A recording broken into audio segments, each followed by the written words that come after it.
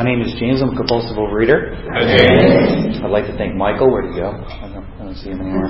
Over there, making an escape. For asking me to share. Michael's my sponsor. My home group is Light a Candle, and I love Overeaters Anonymous, and I love the big book Alcoholics Anonymous. If you knew, what was primary on my mind was, when I was new, was like, what is compulsive overeating? Because there was some confusion there for me. Because what I saw was a group of unrelated illnesses like bulimia, anorexia, compulsive overeating, sugar addiction. They seemed to be totally unrelated to me, and people related to different things.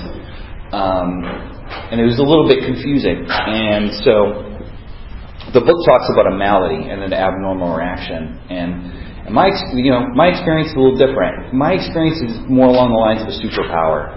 And I'm going to explain that to you, obviously. I have this thing where I can be at a meeting, and I'll be standing alone, and I'll see other people on the other side of the room, maybe two girls, and they're laughing. And I don't know how I know, but I just know that they are talking about me, and that they're saying bad things about me. That's called telepathy. I am exceedingly bad at it, but I do practice it occasionally. I find that I have the ability to leap huge truths about myself in a single bound, and that I have the superpower that I can become resentful at everything, at anything, including and not limited to inanimate objects, abstract concepts, and pets. I actually had a girlfriend in college. She had a dog that would, whenever I went to the house, it knew how sketchy I was, and so it would bark endlessly, and it really put a strain on the relationship.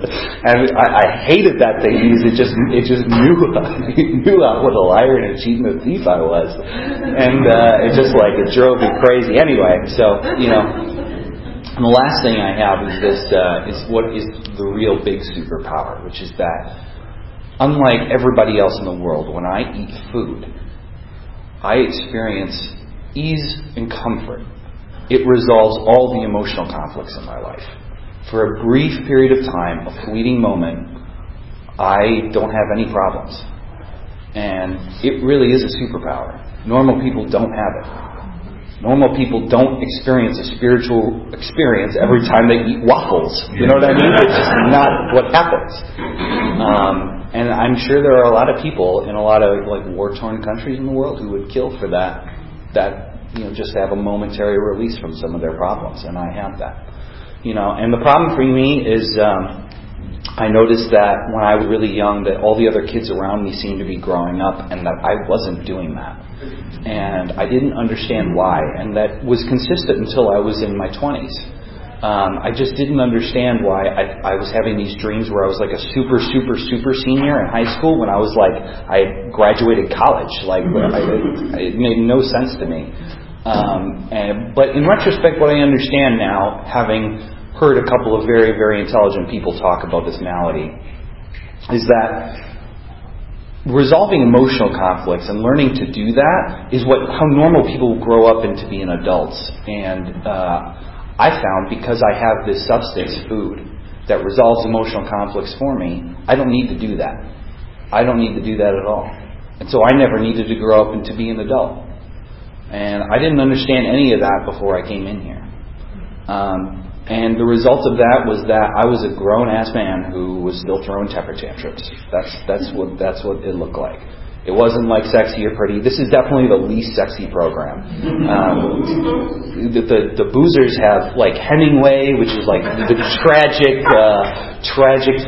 genius, and then the dopers have Kurt Cobain, who's again a tragic genius, and then the gamblers have high stakes and loan sharks, and the sex program's obvious, I got beat by a waffle, it's just not sexy. So welcome to Overeaters Anonymous if you're new. I love it here. It's the best. So for me, what it looked like, from that abnormal reaction to food, which I discovered before I even remember, became an abnormal relationship. So what that looked like at first was that I would eat too much and I gained a lot of weight. And then I started adding things to the mix. I started starving myself for long periods of time, developed anorexia. Then I figured out that if you throw up, you don't have to deal with that problem. You know what I mean? And then that solved the problem. So I developed bulimia, and then exercise bulimia, mixed in some extreme running, some long distance running, and really took that to the next level. And I would go up and down in weight, and I had no idea what was wrong with me. I had this loose skin around my waist from how many times I had gone up and down, and really had no clue what was wrong with me. And I lived in such a way for the first maybe 24 years of my life where I really could not tell one problem from the other. And in my experience, all of these other problems, there's sugar addiction, bulimia, anorexia, all that stuff, body dysmorphia, I relate to all of it. I have all of it. I'm sort of lucky that way because it's easier for me to relate in this program. Because anytime somebody talks, I identify. That's definitely my issue. Where I was going with that. Anyway, so when I was about 24 years old, something happened, which is that I got sober. And it was a really jarring experience because I had tried to get sober for a really long time, and I had a really I had a problem with it. I had a really difficult time getting sober, and I really struggled for years. And it was this incredibly jarring experience where it was pretty gnarly. And what happened was I fell in with a group, and they knew exactly what to do with a guy like me. And I have this thing, I don't know if you guys relate to this. I'm different, and I am special, and my case is not like yours, and I don't need to do what you need to do in order to recover in any way, shape, or form. I acknowledge today that is inside of me. It will always be inside of me, and it is so powerful that I will follow it into the gates of insanity and death. I'm the type of I'm the type of compulsive overeater that I will be eating myself to death saying food's not the problem. Food's not the problem. And I baffle people around me. Even the alcoholics are baffled. They just stop, dude. Just knock it off. Eat a limited amount. You know what I mean? How have you not figured that out yet? Anyway, so I have this problem that I am different, and my sponsor knew exactly what to do with a guy like me. And what he did, he said, James, this is all one big disease. Just focus on alcohol and set all those other problems aside for a little bit. And just focus on alcohol. And that turned out to be the key that unlocked sobriety for me. And I worked the 12 steps, and I had this incredible experience where I changed into an entirely different human being. My family didn't recognize me. It was really a big deal for me. But something unusual happened when I did that, which is that I quit being bulimic. At some point, I don't remember when it was, I worked the steps and I stopped being bulimic. And it's actually a little difficult. Some people ask me, how do you stop throwing up? I have no idea. I just worked the 12 steps, and one day I realized it was gone. And I would share about this in meetings because I was sharing about this spiritual experience that we're supposed to share about here. And I did that a few times in my home group, and my sponsor one night on a Tuesday took me aside and he said, James, that's not alcoholism. I don't know what that is, but it's not alcoholism. And we'd like you to stop talking about it because you're making people uncomfortable. You're talking about putting your fingers down your throat, and no one wants to hold your hand during the Lord's Prayer.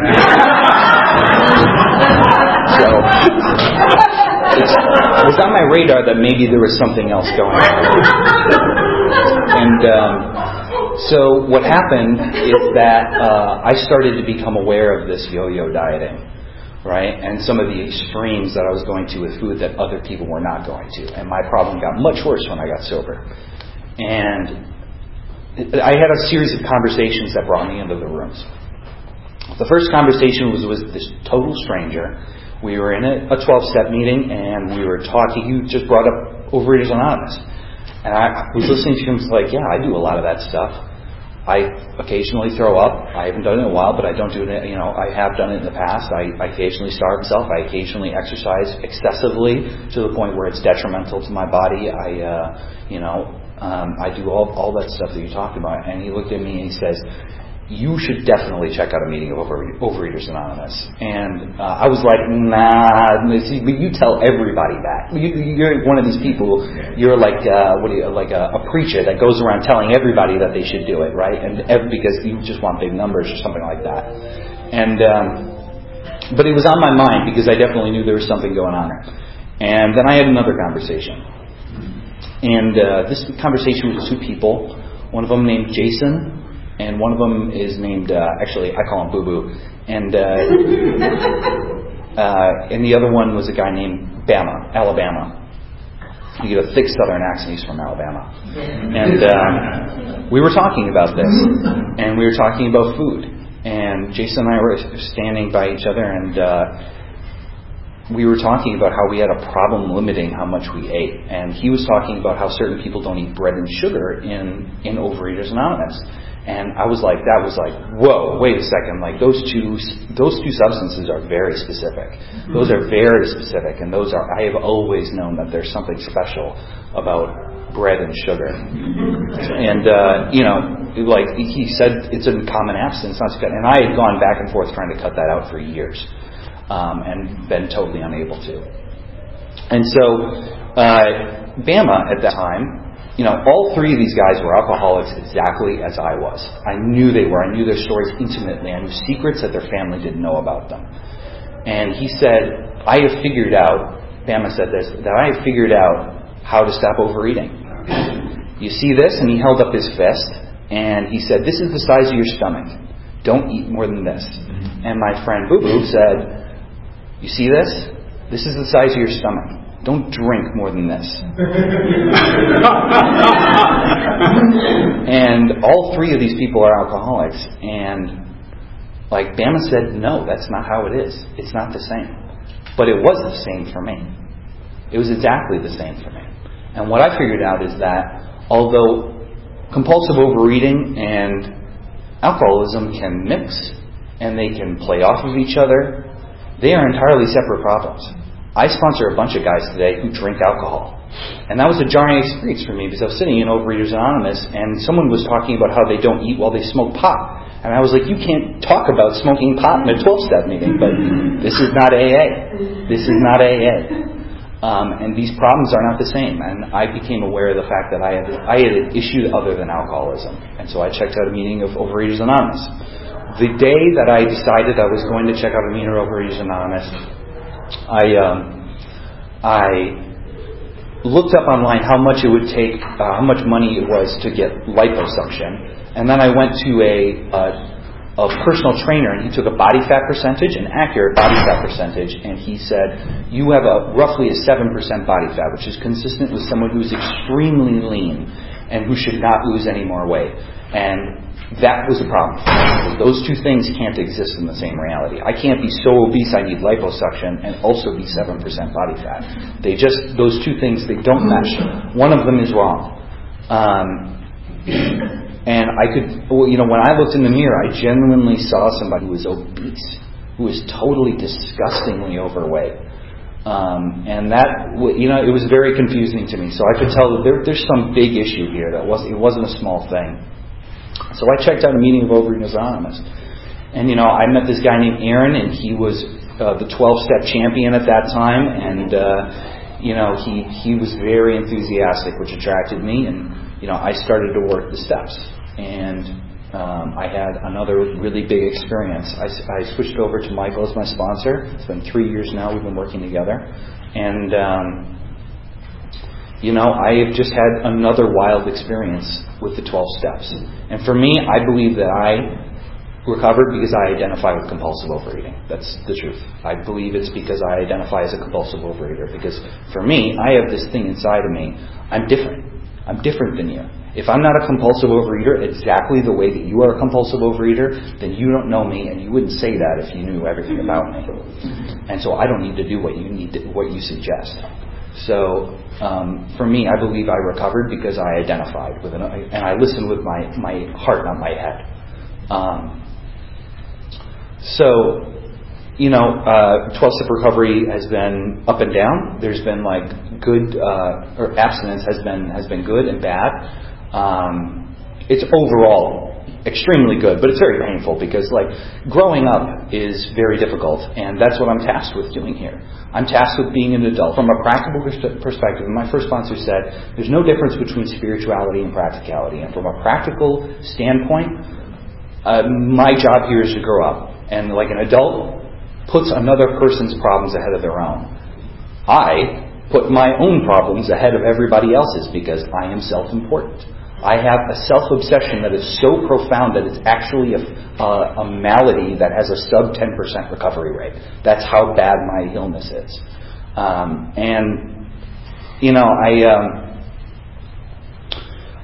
worked at 12 Steps. I had this other great, is that 5 minutes? Great, awesome. I had another great experience with it.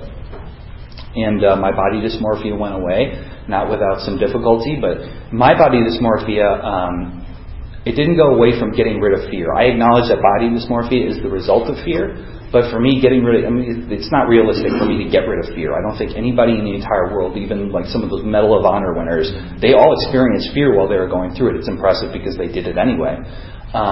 For me, I didn't get rid of fear. What happened was I placed another person's problems ahead of my own, and I experienced self-esteem for the first time. And for me, self-esteem is where I got rid of my body dysmorphia. I started to see myself as an adult, and suddenly I had respect for myself. And suddenly the way that I looked in the mirror was oh, you're a good-looking guy. You're charismatic, you're funny, you're you're a good person. And the compulsive overeating has gone back and forth. I'm going to finish with a quick story. The beginning of last year, I started a relationship with a girl, and it was very tumultuous. And I am not a fighter in relationships. It was very uncharacteristic of me, but it was just very tumultuous. But it was one of those super passionate relationships, and I really, really liked that.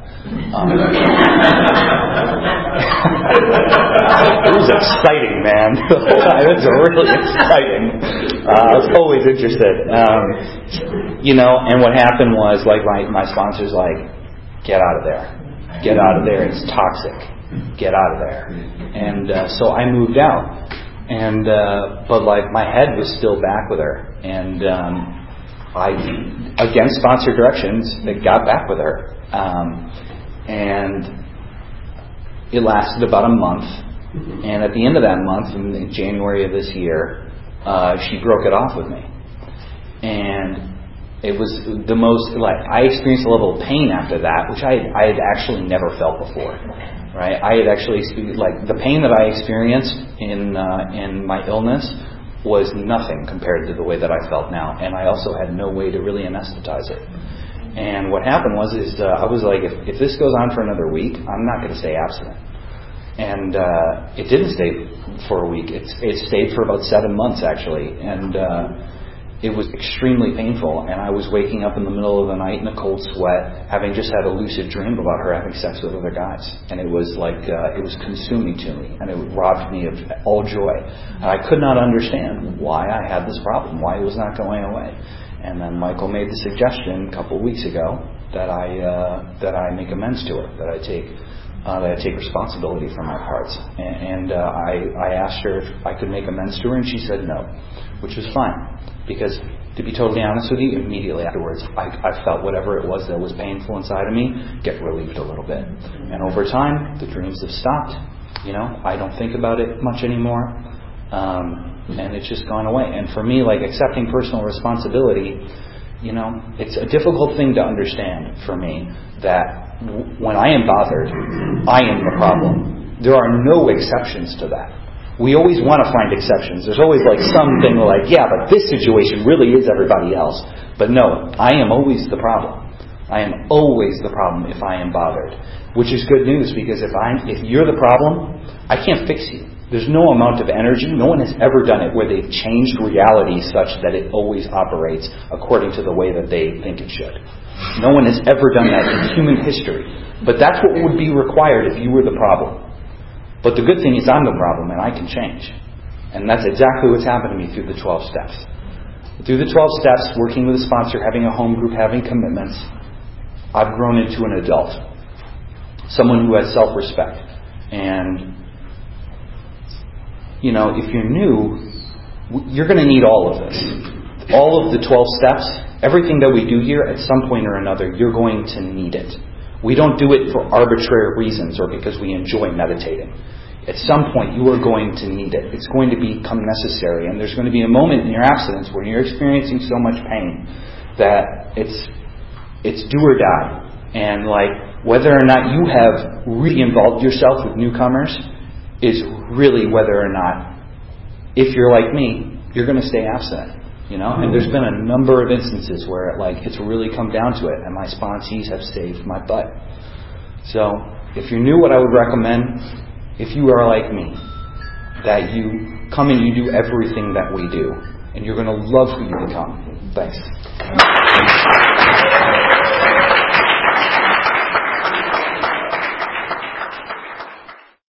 This is the time for questions only. There is no sharing at this meeting. If you need to share, please do so with any one of us after the meeting. Also, please remember that the opinions I shared with you today are my own and not those of Overeaters Anonymous as a whole. When asking questions, you need not identify yourself. Please remember, if you ask a question, your voice may be audible on the OA podcast. All right. Questions? Thank you so much. I have two questions. One is, do you still eat waffles? And two is, what do you do when you have a problem? Because you talked about it is always my problem. What do you do? What do you do? Great question. So, two-part question. First one is, do I still eat waffles? And the second one is, what do I do when I have a problem? And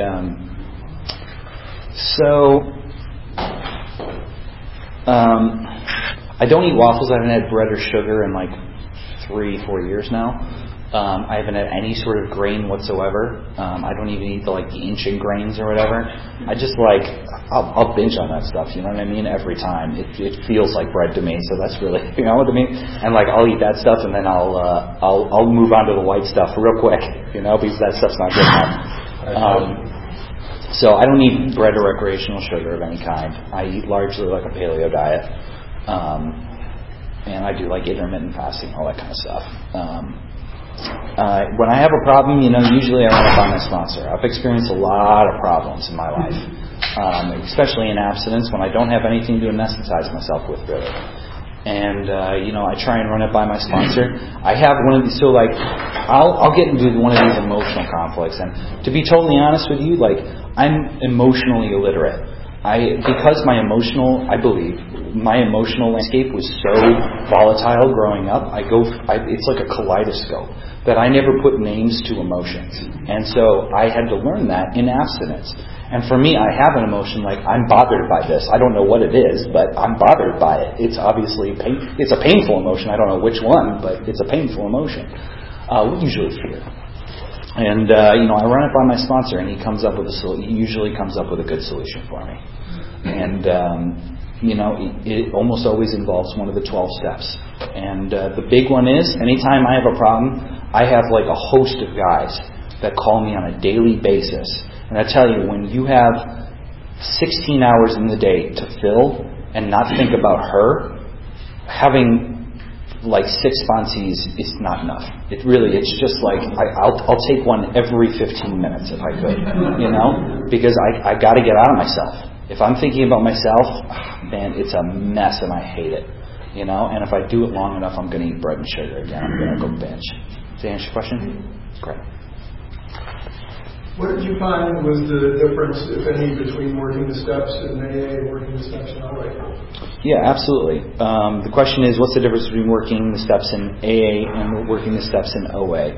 It's really, there's they say the credits don't transfer, but the coursework's largely the same. There's some differences.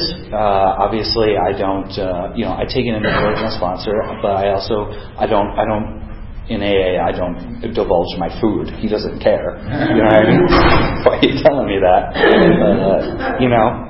So that's the big one. But for me, it was just like it was an enhancement of that. Every time I work the steps, it's just an enhancement of where I've done before. And for me, like really, the solution is pretty much the same, but the problem it solves is drastically different. And for me, I had to, in AA, I had to identify with alcohol, not drugs, alcohol. In this program, I had to identify with food. And I knew that. I knew the concept that, like, identifying with alcohol when I came in here was whether or not I identify with food is going to determine whether or not I stay. And so I focused on food. And so that's the problem that got solved as a result of me working the 12 steps. Thanks for your share. Superman holds a very dear part of my second. What's the difference? You described so beautifully how you went to the food for comfort. Was it the same with alcohol, or was it different? And how did you use alcohol in your life as opposed to food?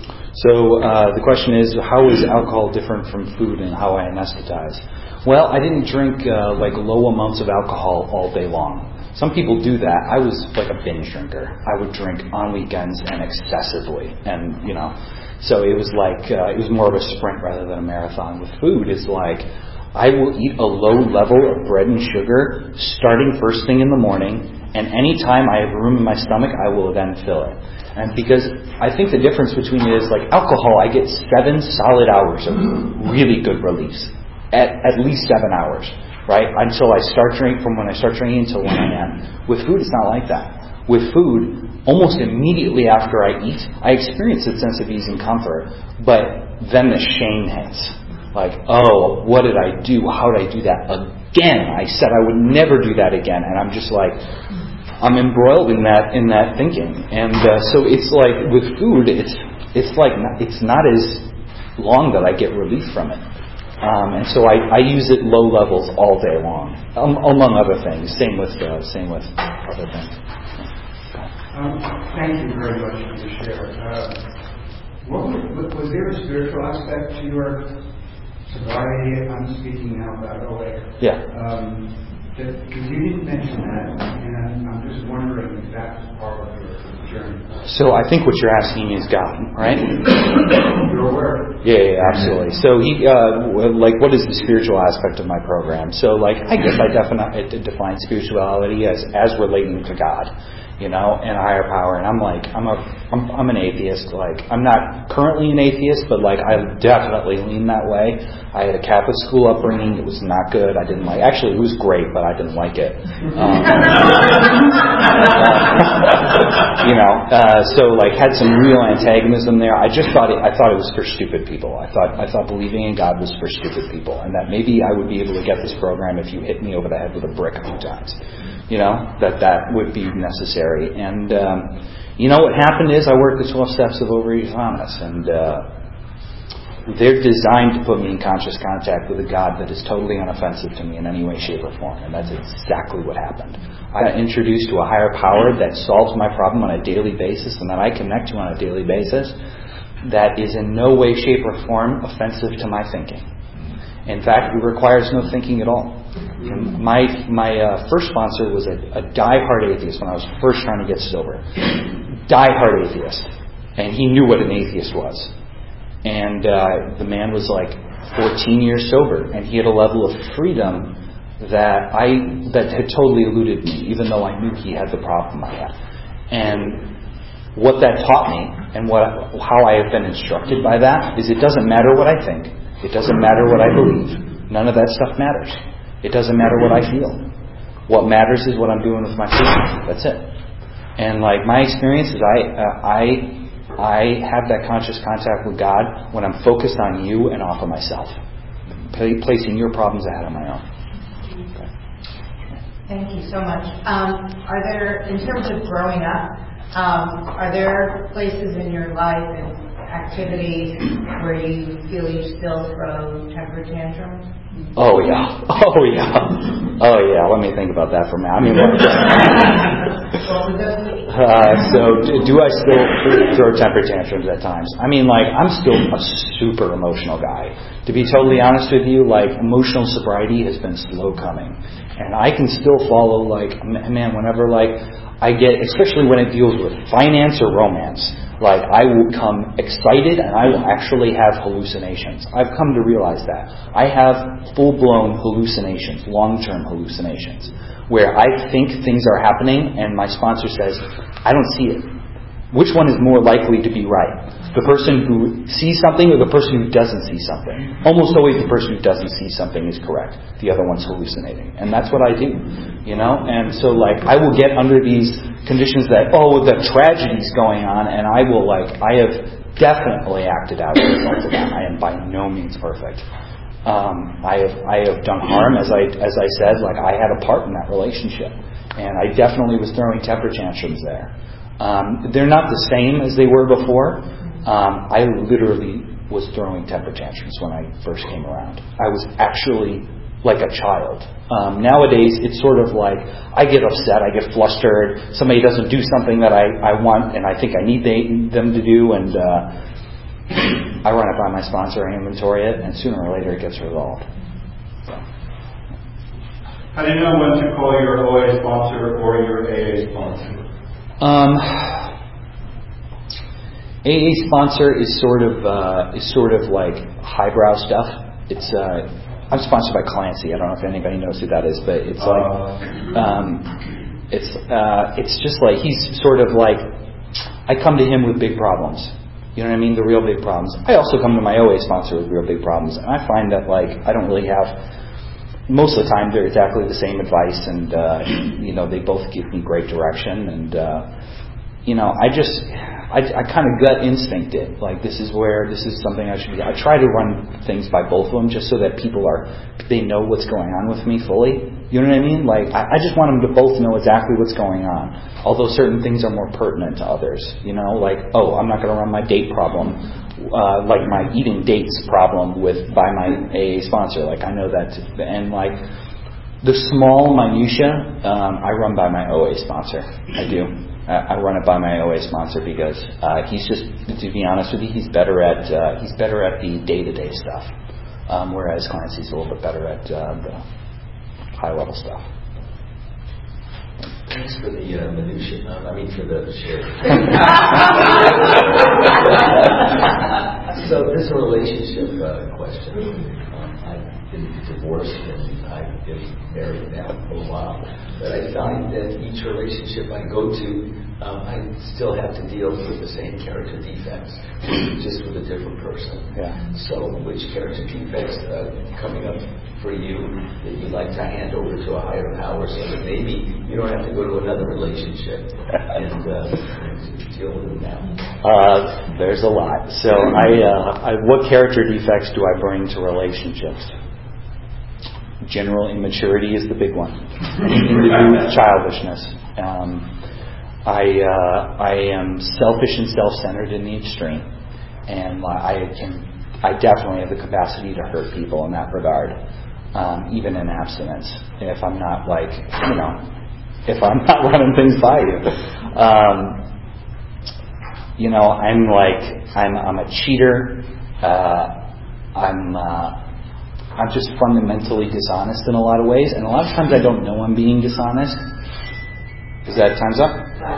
5 minutes. Okay. A lot of times I don't realize I'm being dishonest. I really feel like I'm a pioneer in dishonesty because I've come up with ways to be dishonest that are just incredible. I can be dishonest in the way that I present myself to people. Like I will present myself to a woman as if I want to date her and I don't want to date her. Like, that's not what's going on. You know, that I'm totally capable of that, and that's dishonesty. I haven't actually lied, but I'm lying.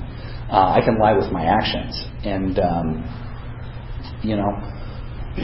these are the things that I deal with on a daily basis, and it's like none of them are bad enough for me to have binged yet, and over time they get better, and I'm mature, because what happens is that I experience constant conflict with people in my life as a result of my immaturity, and eventually that causes enough pain for me to want to change. So. What is the date problem and what are you doing to work on it? Oh, absolutely. Great question. What's my date problem and what am I doing to work on it? So during this whole 7-month debacle, I definitely leaned on sausage, cheese, and dates. And dates, I can get away with saying paleo because technically, technically, and dried fruit too. Dried fruit, those are big ones. Actually, I just talked to my sponsor about this yesterday. So I recently gained about maybe 2 or 3% body fat. I'm usually at about 14, about 17 right now, which is heavier than I like to be. Again, not that big a deal, really small stuff here. But long term, I may have gained some significant weight from it because I was definitely using those foods to anesthetize. And what happened was, as soon as I cut those out, what I do when I cut out a food is I give myself permission to eat other stuff that in maybe larger quantities, like broccoli. I'm not worried about my broccoli problem. I can eat as much broccoli as I want. You know what I mean? And chicken, and that's not a problem. But what I've been doing is leaning on hummus, and really, really leaning on hummus. I ate hummus this morning, really, and my sponsor, he's like, did you come here to solve your hummus problem? You know what I mean? It's not that big a deal. Hummus is not going to get me to gain weight or anything like that. So, I still anesthetize with food sometimes, and it's not a perfect relationship by any means. Over time, sanity has been restored to my food, and the portions that I eat have definitely become sane. And I would say, my food as a whole, occasionally I eat a little too much hummus, but as a whole, my food has become sane over time. I think we have time for one more. All right. How do you feel the physical aspect, the exercise, having been exercise bulimic? Do you run that by a sponsor and sort of say, this is what I'm doing, or how do you decide goal weight, things like that? Absolutely. So the question is, how do I deal with goal weight and how do I deal with exercise, being an exercise bulimic? So I work out probably 5 or 6 times a week. I work out for 20 minutes to 25 minutes. I am in and out in a heartbeat. I lift heavy. I never do cardio. I do some HIIT training occasionally. It's just very restrictive that way, and I find that to be fun. I find that kind of weightlifting to be fun and exciting, and I feel good afterwards, and it's meditative, and it clears my head. And that's what I do, and it works amazing. I don't go overboard with it ever. Sometimes I go underboard with it, but that's big deal. As long as I get back on. The goal weight stuff, we've had a couple of conversations about that. I dropped down to 3% body fat in abstinence, and we decided that was not a good thing, and so we talked about gaining weight. And that's where I've been at for a while, and now I'm just 3 years later talking about maybe cutting back just a little bit. So I don't really weigh myself. I don't think weight is a good measurement for me. It doesn't tell me anything I've gained weight. Okay, is it muscle or is it fat? I have no idea. Or is it water? For me, a body fat percentage, a BMI is, and I do that pretty seldom because I can get obsessive. So yeah. All right. Thanks, guys.